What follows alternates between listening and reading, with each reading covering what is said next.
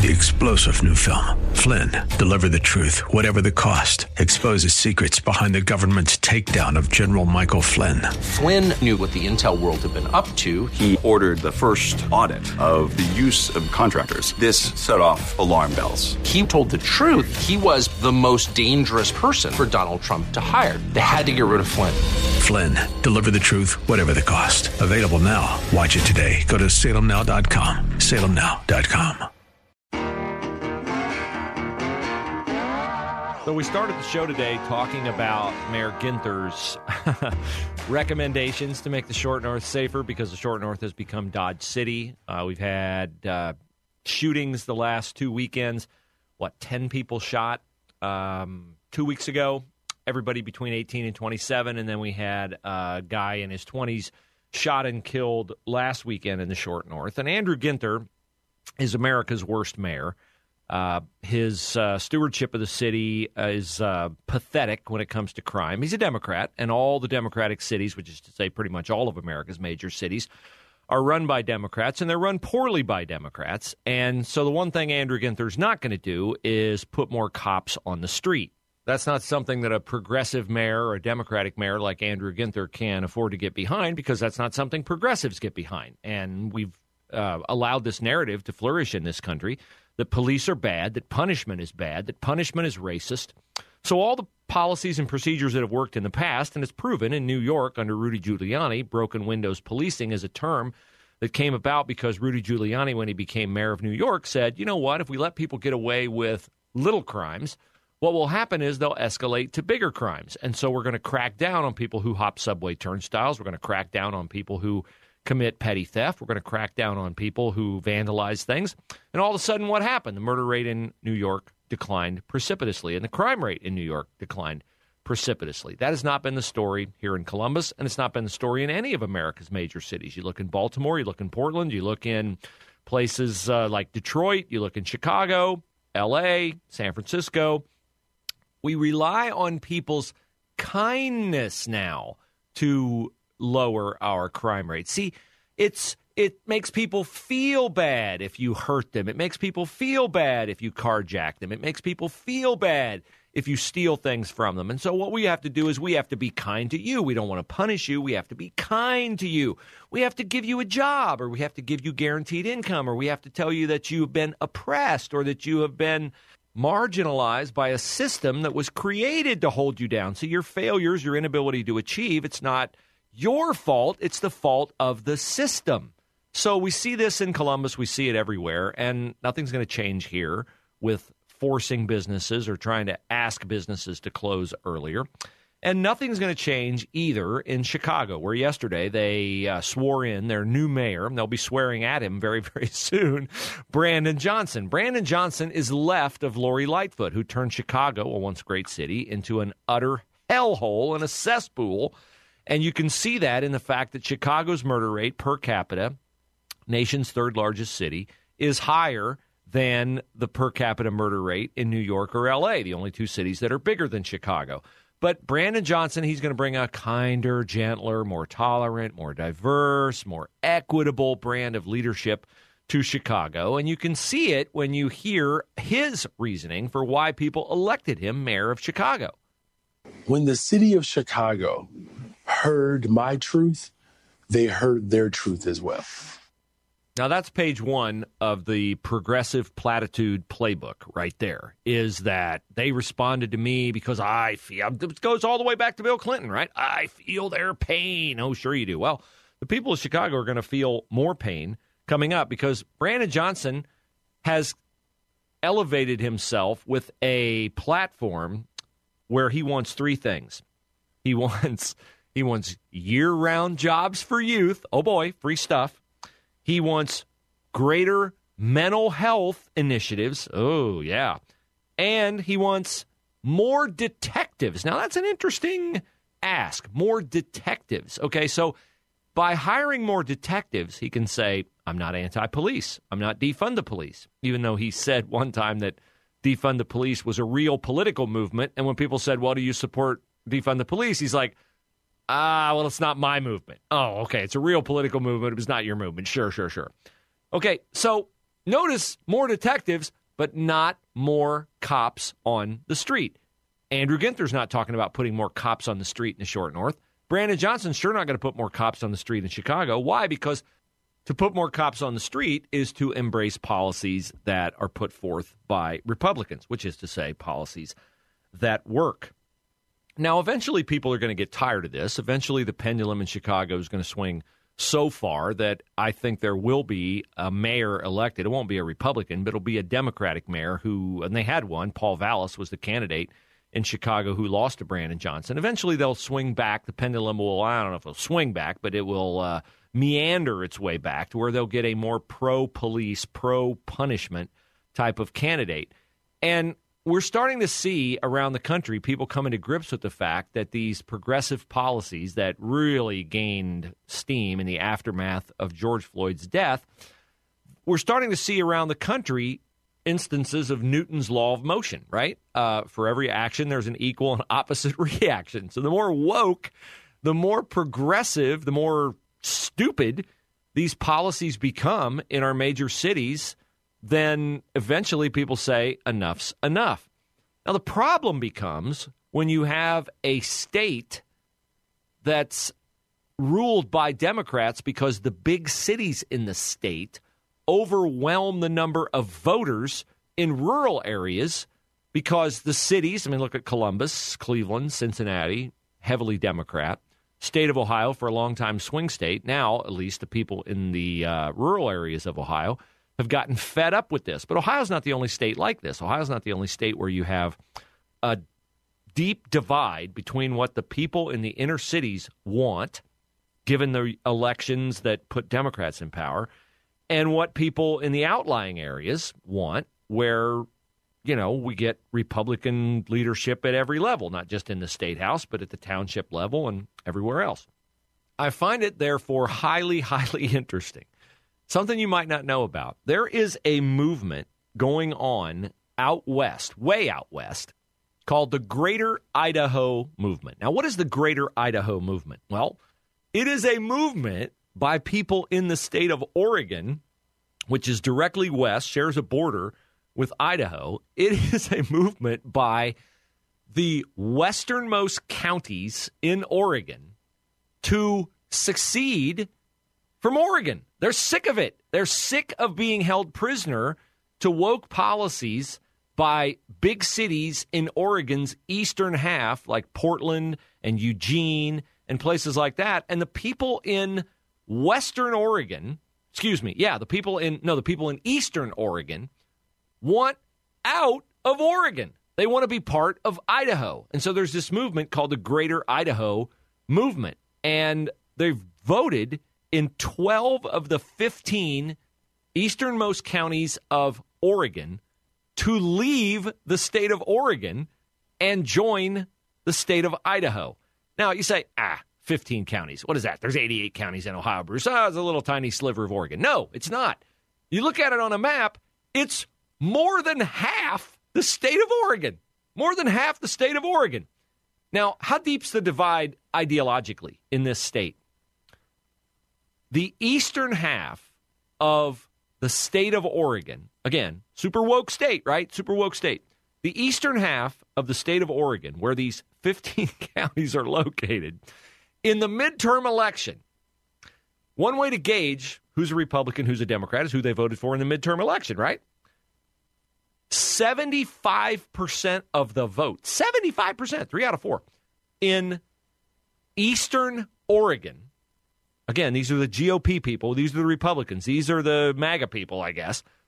75% of their vote went to Republican candidates in the House of Representatives election.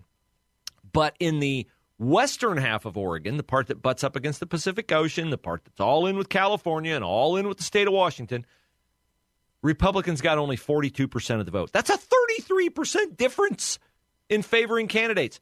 Now, what is Idaho's vote breakdown? In Idaho, the vote breakdown was 67% GOP.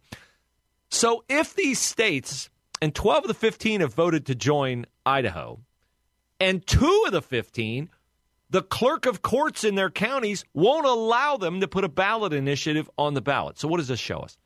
This shows us that the cities and the rural areas in the United States of America are deeply, deeply divided. We've known that, but when it gets to the point where more than half of a state, like Oregon, wants to join an adjacent state, that tells me that the party that's all about protecting democracy, maybe the people are telling you your policies stink.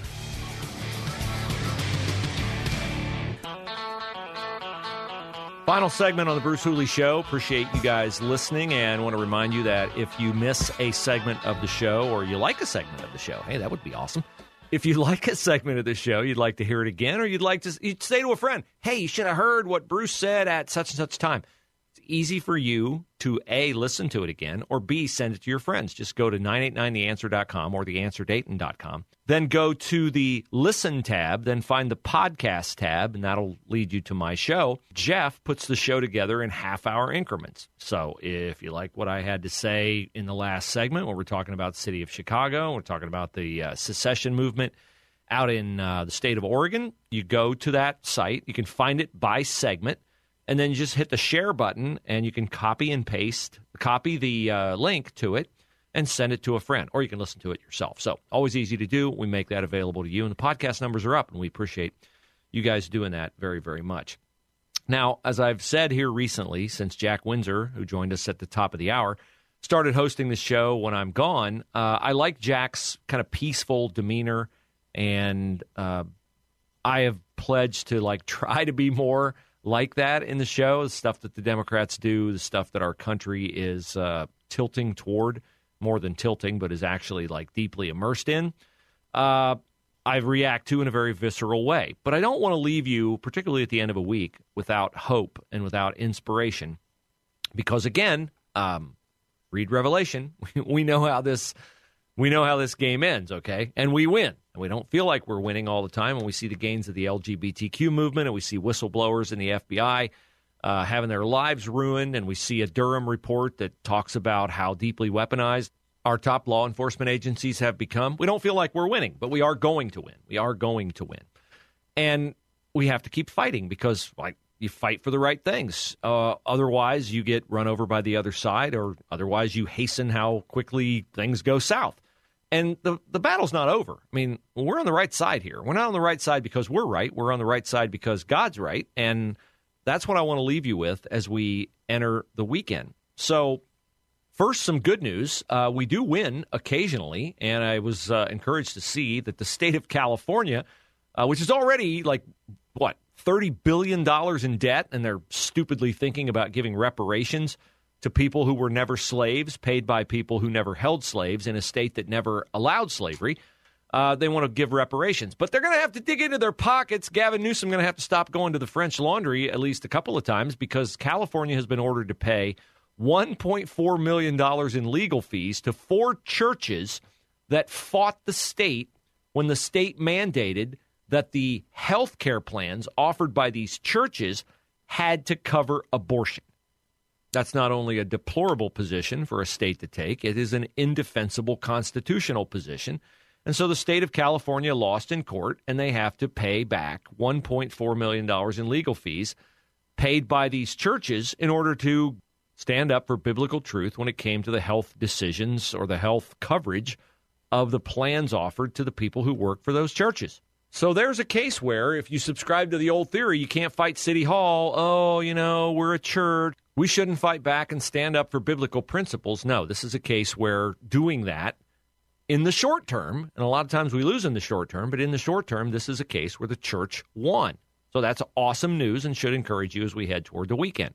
Also a win. State of Texas yesterday passed by a margin of 93-49 its version of the Save Women's Sports Act. So in the state of Texas, they're not going to have biological men, and there's no other kind of man, playing women's sports. We've had that bill, Save Women's Sports Act, same name, same purpose behind it, keep men out of women's locker rooms, out of women's spaces, out of women's sports, out of girls' sports here in Ohio. We've had it on the docket in the Ohio General Assembly for the better part of 2 years, I think 3 years. It's Jenna Powell's bill, and it has not gotten the push, the support, the leadership of Governor Mike DeWine. That's deplorable, but we are winning in some states where they have an authentically conservative governor and General Assembly. So that's a win as well.